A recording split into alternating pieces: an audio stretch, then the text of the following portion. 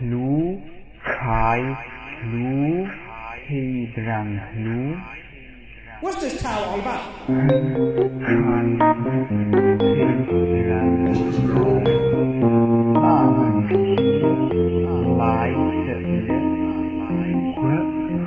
What's this towel all about?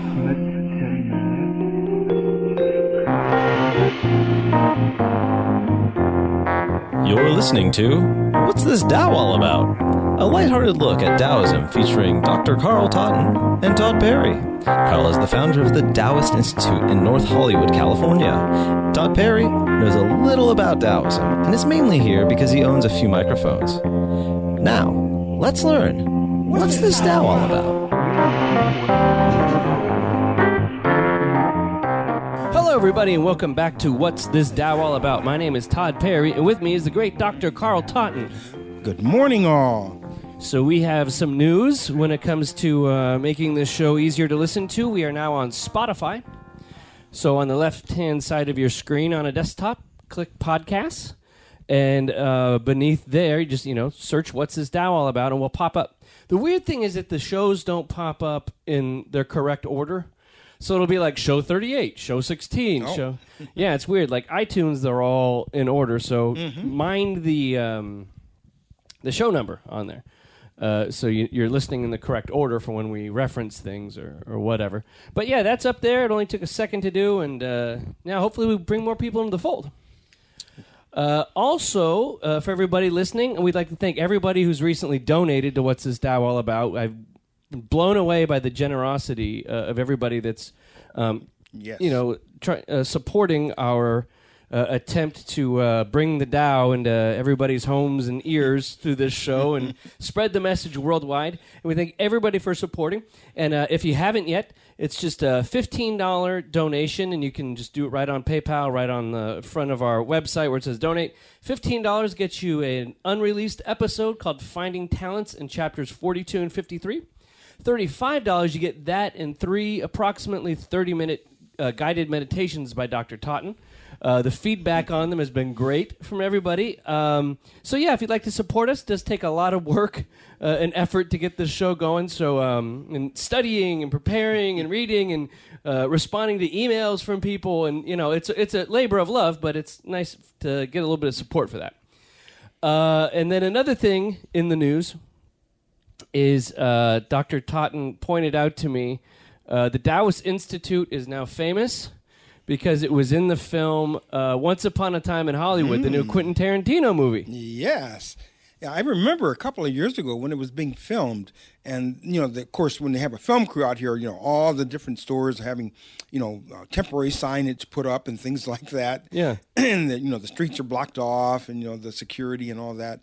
And I asked, what type of movie is this? And they said, it's a new Quentin Tarantino film. I said, okay.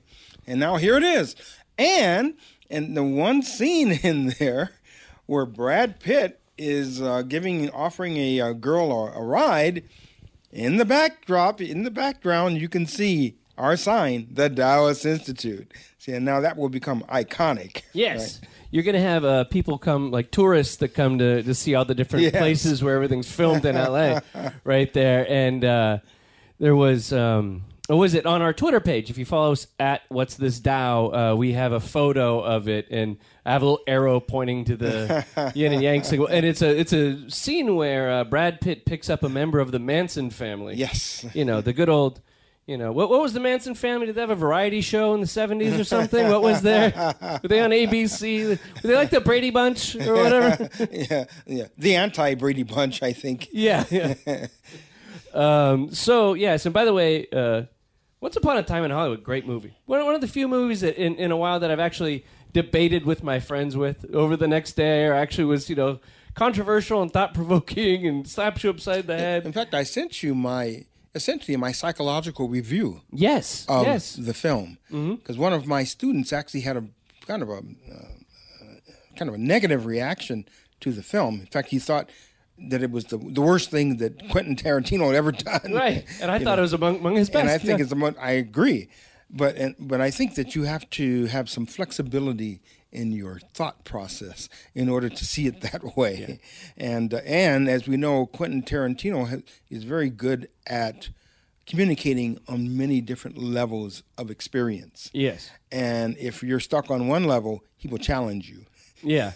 Well, I think a film is obviously, like any kind of art, is a great Rorschach test to where we are in our brains. Exactly. And our ability to overcome cognitive dissonance. Yes. When we see something that doesn't match up with our mental maps, we reject it. Instead of expanding, we contract, right? Exactly. Stiffness is the way of death. Yes, very much so. And art is, it was like I had a fight of many I have with my brother-in-law.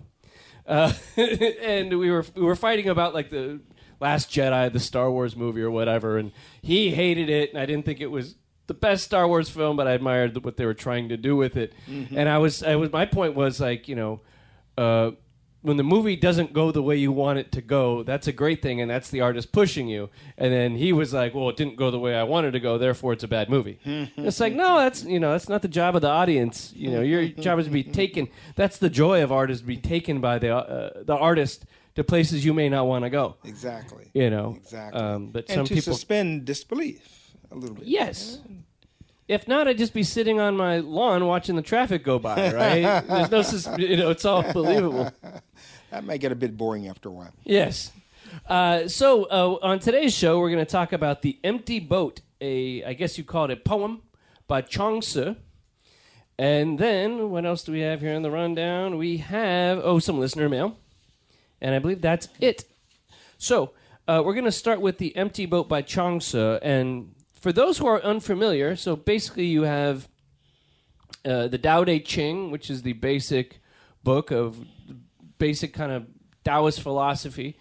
And then kind of Tao 101. Yeah, Tao 101. And then you have Chuang Tzu, which I always say is kind of the Mark Twain of Taoism, where it's more prose. It's some of the same ideas just kind of expanded on. Tao 102. Yeah, Tao 102. And then what would 103 be? Would be maybe I Ching?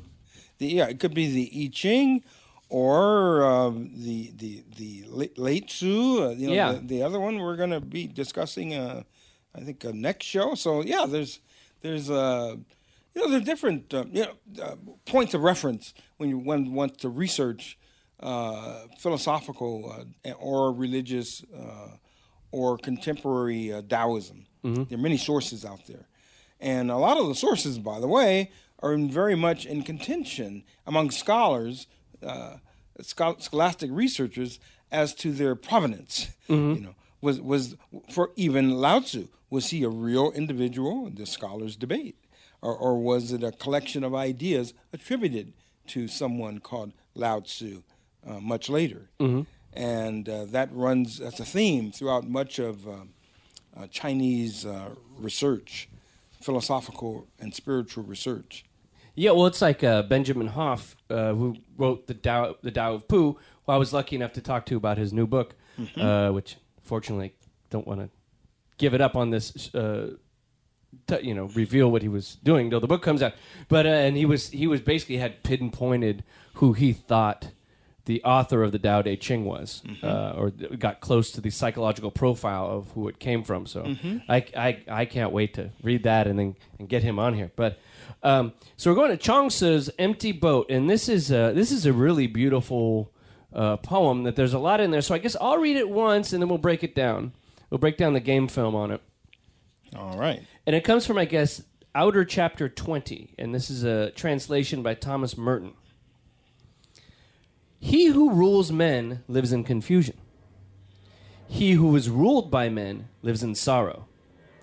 Yao, who is a character in the story, Yao therefore desired neither to influence others nor to be influenced by them. The way to get clear of confusion and free of sorrow is to live with Tao in the land of the great void. If a man is crossing a river and an empty boat collides with his own skiff, even though he may be a bad-tempered man, he will not become angry. But if he sees a man in the boat, he will shout to him and steer clear. If the shout is not heard, he will shout again, and yet again, and begin cursing, all because there is somebody in the boat. Yet, if the boat were empty, he would not be shouting, and he would not be angry. If you can empty your own boat, Crossing the river of the world, no one will oppose you, and no one will seek to harm you. The straight tree is the first to be cut down. The spring of clear water is the first to be drained dry. If you wish to improve your wisdom and shame the ignorant, to cultivate your character and outshine others, a light will shine around you, as if you had swallowed the sun and moon, and you will not avoid calamity. A wise man has said, "He who is content with himself has done worthless work." Achievement is the beginning of failure, and fame is the beginning of disgrace.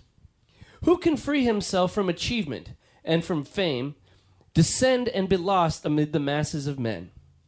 He will flow like the Tao unseen. He will go about like life itself. With no name and no home, simple is he without distinction. To all appearances he is a fool. His steps leave no trace. He has no power. He achieves nothing, has no reputation. Since he judges no one judges him. Such is a perfect man. His boat is empty. Isn't that beautiful? Well, there's a lot to unpack. There's a lot in there. There is a lot in here. Dr. Totten, tell us, illuminate us on this great parable. Yeah, I really love the analogy of the empty boat. Where if the boat had some that was blocking his passage, had someone in there, we'd be upset, we'd be yelling, screaming, cursing, "Get out of the way! What's the matter with you?" Think about some of the road rage you've seen in your exactly. day. You could rewrite this and say the empty car. There's one of these Google driverless vehicles, and it hits you. You're not going to get maybe you're not going to get as mad as if it was some guy driving next to you, right? But yet, as you said, if it were an empty boat, you would not be shouting. You'd not be angry. You just go, "Oh, well, there's a boat in the way. I guess I need to go around it, or help, or move the boat aside, perhaps." And so I think there's some lessons in there about how we populate our psyche with obstacles. Mm-hmm. Now, there's no way to go through life without encountering things, people, ideas, right? Ways of being that are different than the way we typically function. And therefore, in our own minds, which of course tends to be in separation, tends to be polarized, we see things as this or that, and this way or that way, or my way or the highway. Yeah. And things that come up against us, what we interpret as being against us, rather than being just another element in life that perhaps could be actually complementary, we see these things as being in opposition to us or in defiance of us because our ego gets activated. Yeah. The ego being that part of our self, our consciousness, that wants to prove itself to be right. Mm-hmm. And very often, proving ourselves to be right winds up in our mind as having other people be wrong. Yeah. Think about politics for a moment. Yes. I'm trying not to. And yet, if like an empty boat, it's just something that has moved into our territory, our awareness, and by moving around it or waiting for it to drift past, or by helping shift its path, maybe to even be in harmony with our boat. See, so now it isn't blocking us anymore. In fact, we're all moving in the same direction. And in fact, on the waters, with the wind blowing, what direction are things going to be tending to be moving in anyway? And maybe is our boat not going in the correct direction as well? Maybe that boat, especially if we see it as empty, is just going with the tide. It's just going with the tide. Maybe we're going against it. and particularly if we have in mind a set destination, right?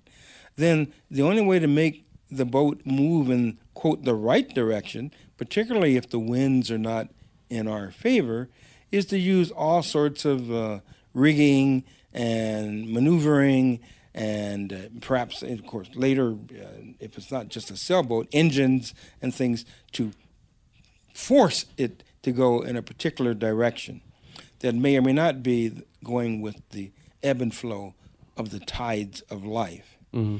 And so I think that each of us, in fact, one of the purposes, I think, of meditation, Taoist meditation, really is to move into the position of the empty boat. Right. You know, we find ourselves in a timeless space, you know, a place of no time and no space. And since there's no time in relation to this moment or another moment, and there's no place or position in space, because, you know, you need to have one thing and another object in order to know where you are in any given place in the universe. Yeah. But if you can let go of all of that and just move into a place of just timeless consciousness and just being in one with where one is, a lot of the things that we tend to get upset about in daily life just disappear. Mm-hmm. Because there's no reference points of where, oh, I'm here and that is over there, and therefore there's a separation and a difference.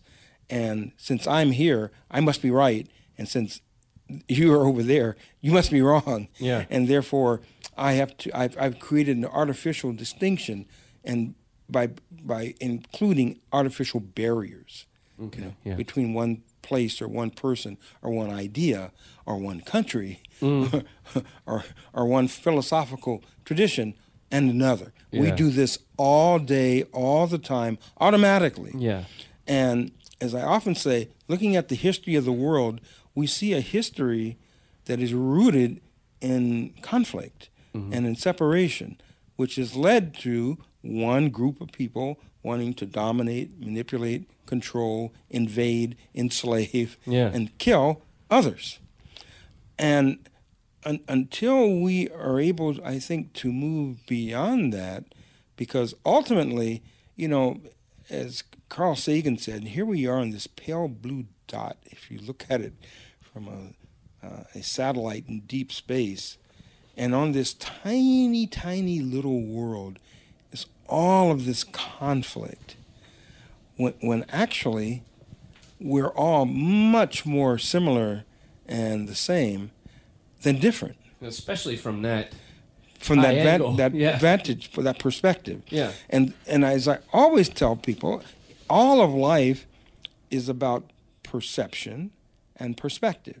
You know, our ability to perceive things as hopefully as they are, as opposed to our preconceived notions of what they are or what they could be or should be, and how we put that in perspective.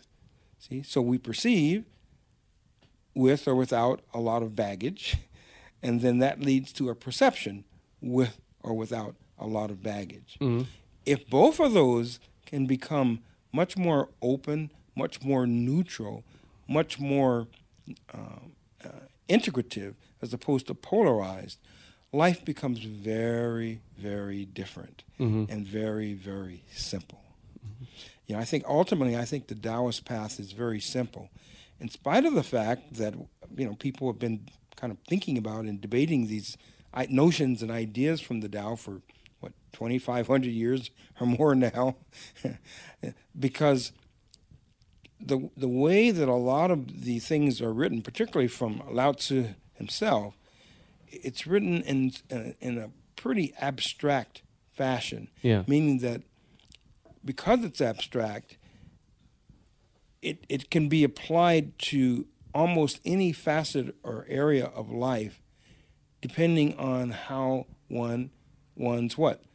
Perception and perspective is. And that's why it has appealed to so many people, I think, for so many centuries, and yet at the same time been a source of great confusion for people for a long time. Because if we're trying to present a non-polarized, integrative, non-dual position to a brain that wants to put everything there naturally, that doesn't have those qualities, then there's going to be some pushback, you know. and even in the attempt to quote understand and figure it out, something that very often, by its very nature, is in a format to not be something that can be understood in a linear, polarized fashion, because to do so is to miss the point. Yeah. And I think in the process of trying to decode what all of this, what this Tao is all about, that begins to develop that mindset in people. Yes. That basic ability to expand. You have to kind of expand your mind when looking at it. Like, again, we could sit for 45 minutes and discuss 3 lines in this. Yes. Right. It's so just rife with so much for one to juice and for one to miss. There's lots of times we've done discussions on this, and I'm like, oh, you know what? We cut it off too soon, or there's a whole other side to it we didn't get to, or whatever. The famous, of course, I love the famous Zen koan. You know, this is the sound of 2 hands clapping, right? Clap. Yeah. What is the sound of 1 hand clapping? That should be an entire episode. Dude. You just say that once, and then we have 45 minutes of silence.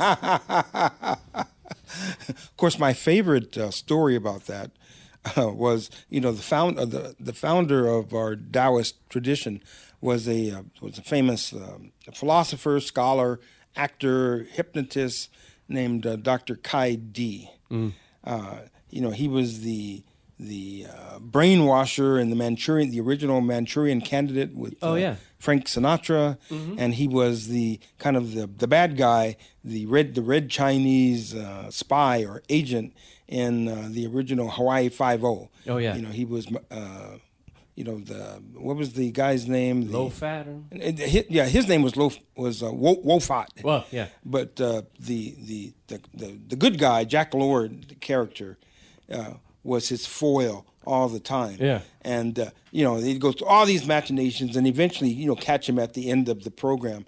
But, of course, because of diplomatic immunity, he'd always escape. Right. and live to come back another day. But so he's the one who actually started the original, what was called the I Ching Institute in Southern California, which evolved into the Taoist Sanctuary, which then when I came along, I opened my school here as the Taoist Institute. Right.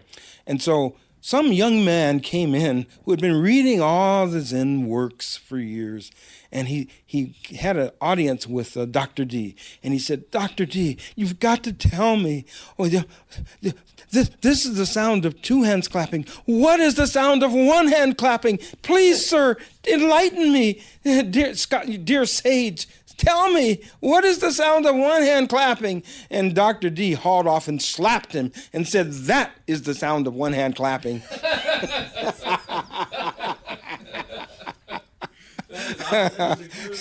Isn't that great? I love it. You missed the point. Well, he got it. At that point, I hope he was instantly enlightened. Right. There are many different roads, right? But it's getting slapped in the face. That was great. Getting back to this boat here, I was thinking about the empty boat, and it's the idea that from a macro perspective, lots of times when we're getting into the idea of the true self and everything, we realize that the self is an illusion at a certain point. And the idea that the other boat is empty, right? Because if there is no self, then everything is really an empty boat, right? We're all... I am part of that boat. I am part of that human being. We are all kind of on the deepest level interconnected. And it's that lack of connection that makes me get mad at that person in the other boat. Right. And then there's also the idea that I think many times we take everything personally that people do to us. Like, I think at a certain point, we're all kind of doing our own little dance of crazy, right? Everybody has their own issues they're trying to overcome, and traumas that they've had to live with, and desires they want. And lots of times somebody's just doing their thing, and you just happen to be in front of them, right? That's their behavior. That's their dance. It has little to do with you. You're just standing there. Yes. And we take it personal when Yes. people throw their crazy at us, but sometimes it's just like, they're just doing their crazy dance. I'm not going to take it personal, much like the empty boat, right? That's why I love some of these passages in here. You know, a wise man has said, "He who is content with himself has done a worthless work. Achievement is the beginning of failure. Fame is the beginning of disgrace." Yeah.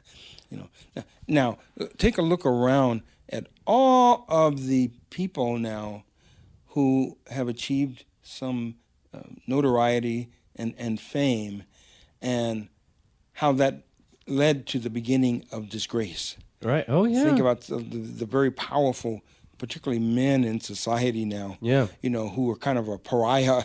You know, Right. I mean, heads of studios, heads of news channels, politicians, on and on and on. Again, their achievement became the beginning of failure. Fame became the beginning of disgrace. And isn't that interesting? I mean, how psychologically sound would one have to be able to accept all the fame and power and influence over people and not have it sour you or not have you behave inappropriately? And it's also the person that is searching for that fame is somebody who's probably compromised to begin with slightly.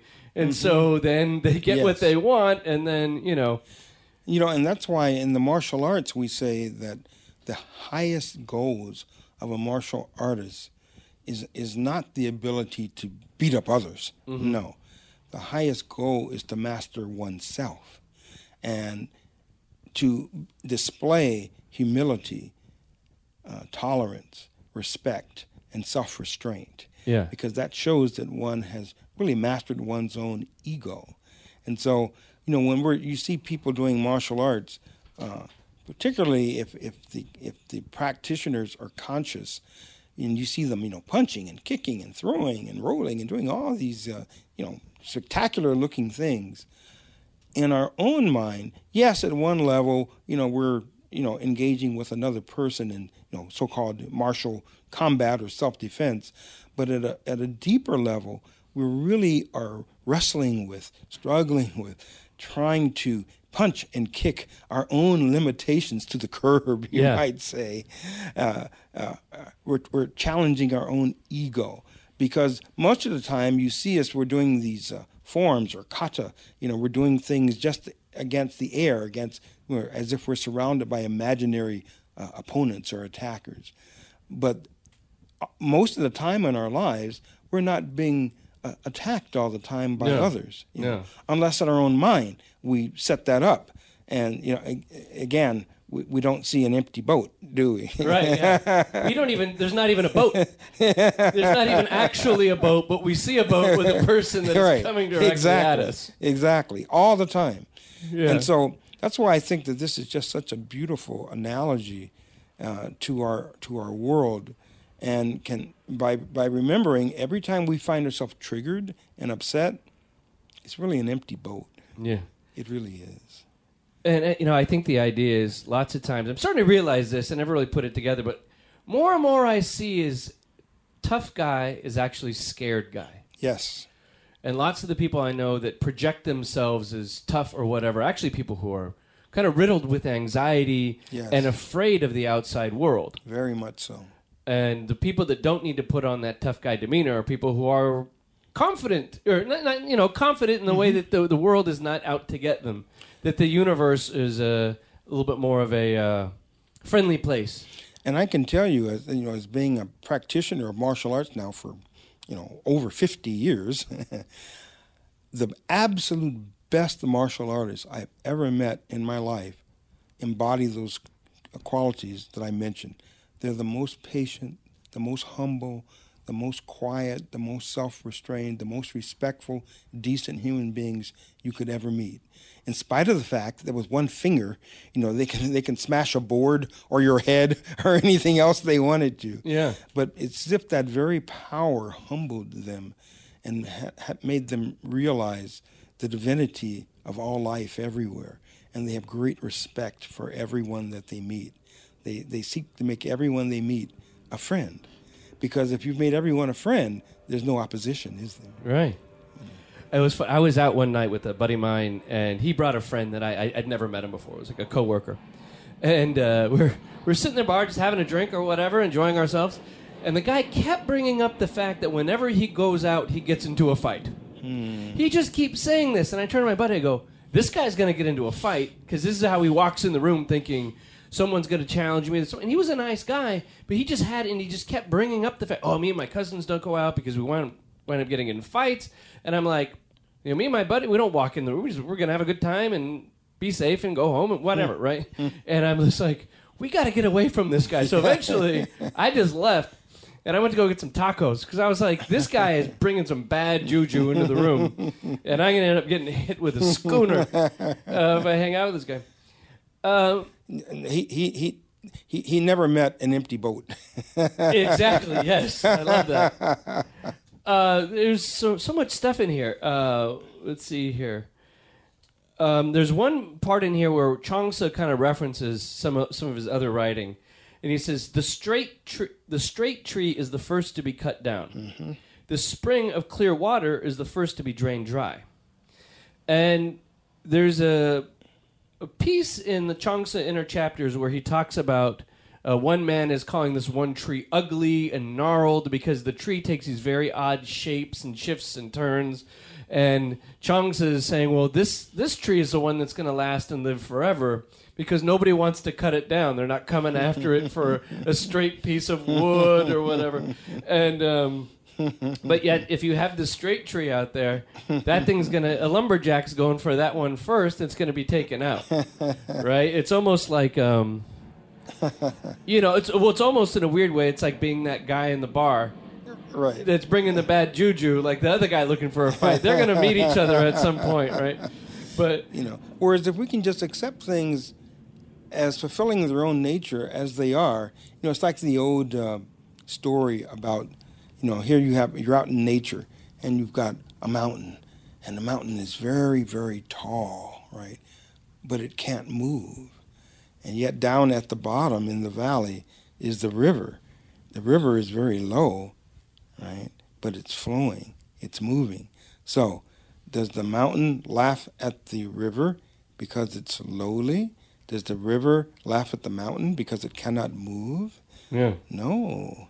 Each is fulfilling its own nature just by being what it is. And each needs the other. And each needs the other. Mm-hmm. And so all this comparison that comes from seeing the world as a polarized and in separation rather than everything fulfilling its purpose and the larger purpose, the great Tao, you might say, that is a far more holistic and integrative way of seeing reality. Remember, we're talking about perception and what that means in terms of how we see the world and our place in the world.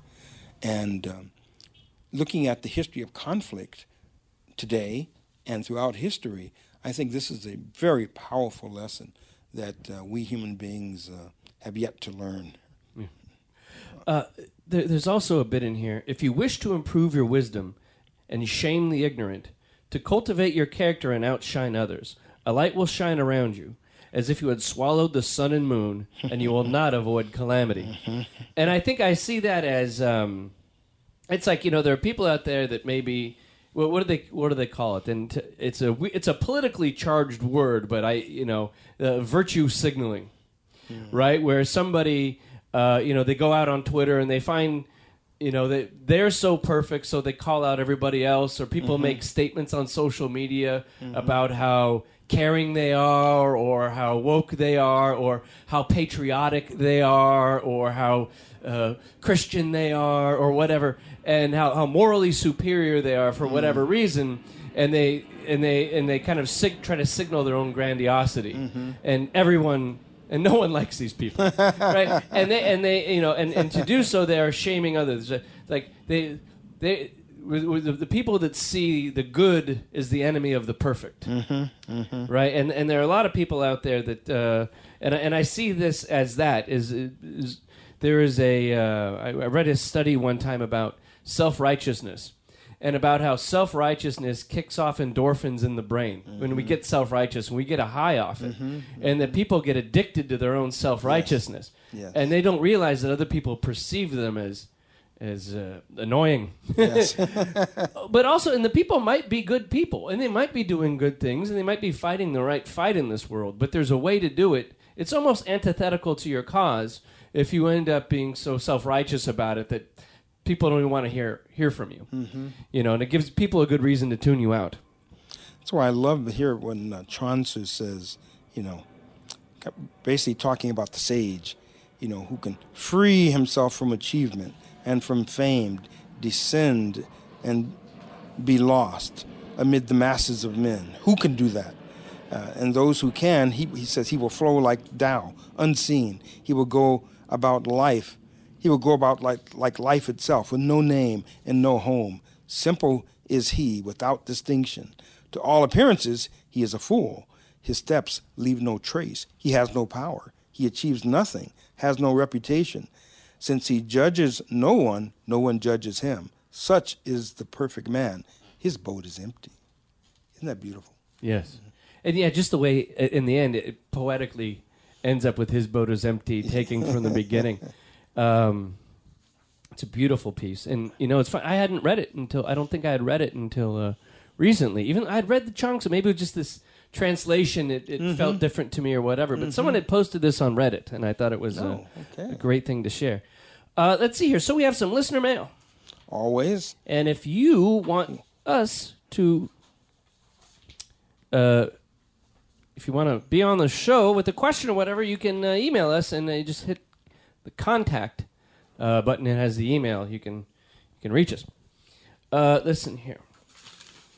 Dear Todd and Dr. Todd, I've been listening to your show for a couple years now, and I know how much Todd likes to start with praising the show.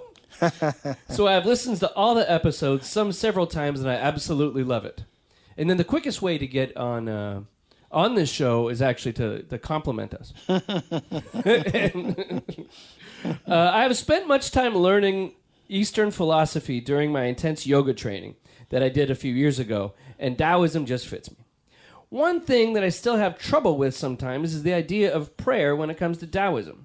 This is something that brings me much peace in my life, but I almost feel phony when I go to pray. I do not believe that there is some person in a white robe listening and wanting things to be better for me, but at the same time, putting a face for the lack of better words with something does help me. Okay, but putting a face for the lack of better words with something does help me. Okay. I was wondering what your thoughts, ideas, and practices were when it comes to the idea of prayer. I've always liked the idea that prayer is talking and meditation is listening. I think that's fantastic. But who are you praying to in Taoism? Mother Earth and Father Sky? Do you just talk to this power? I sometimes feel like a reason Christianity and other religions are so successful is because there's a face to associate with it. It's not like I'm going to pray to Lao Tzu. Ha ha ha. So, Dr. Carl Totten, is prayer a necessary thing in Taoism? Is it something that Taoist abbots are into, or is it just kind of something left to the Abrahamic religions? You know, I said to Charles, you know, Taoists don't generally pray as such towards a deity or some being per se. You know, my Zen master, who's very Taoist in many respects, often says that prayer is a form of spiritual begging, he calls it, and is not a recommended practice. But instead, you know, and I think something you said to this gentleman, Charles is his name, he said, if we instead start with feeling gratitude for what we have and for what shows up in our lives, then we feel content and serene much of the time. And in addition, an enlightened approach is to recognize that in actuality, we are all aspects of the great Tao at all times. And it's only in our limited perceptions that have us experiencing separation and the need to pray, to ask for more, when if we are actually aligned with our true connection, we would recognize that we are all essentially evolving towards the living the Tao itself, there's really nothing to get that we don't already have. Because if we're in alignment with the Tao, which is everything, we have everything we need. Yeah. And it's only a matter of allowing in what's already there. And so prayer, effective prayer, really is a way of listening to our own kind of brain and heart kind of come together in recognition of that, so that we can actually source, return to the source of who we are and what we already have. I think that is the nature of prayer, if you will, from a Taoist perspective. It's a matter of integrating and connecting with what's already there, but we just lost sight of. Yeah. So it's a different way of prayer that I think that some other traditions, which often posit something outside of oneself, or at least people's understanding is of something outside of oneself that has to be prayed to. Yeah. Like he said, like he mentioned, a being in the sky somewhere. Yeah. Or someone in a robe somewhere. And he needs money. Is the great George Carlin joke. and like Charles said, he's not going to, pray to Lao Tzu. Yeah. I wrote to him, I said, I love the idea that prayer is talking and meditation is listening. Lao Tzu often talks about the problem with talking too much, and that the sage is much more inclined to listen. Because, after all, those who know speak, and those who don't know speak, and those who speak do not know. Right. So that's probably why Taoists seem to advocate for meditation. So if you're going to follow the way and get something out of prayer, I say the most Taoist thing to do would be use that time of speaking out to practice gratitude. Instead of praying for a supernatural being to grant favors, maybe try to read off a list of everything that you are grateful for. I think that would be good, and being that everything is kind of interconnected, that you're just kind of speaking out to the great Tao and say, "Thank you, man. This is great stuff. I breathed today. I saw today. I experienced today. Or I did nothing today.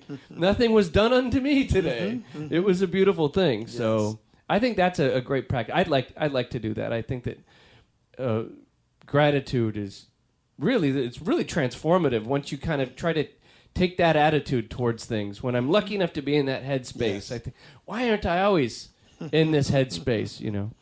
And I think that's one of the beautiful things about getting inquiries, questions from our listeners, because it's a good reminder, for us of what we already have, and because when we have to explain something to someone else, we're explaining it first to ourselves. Right. And my Taoist master, day one, he said, first you help yourself, then you help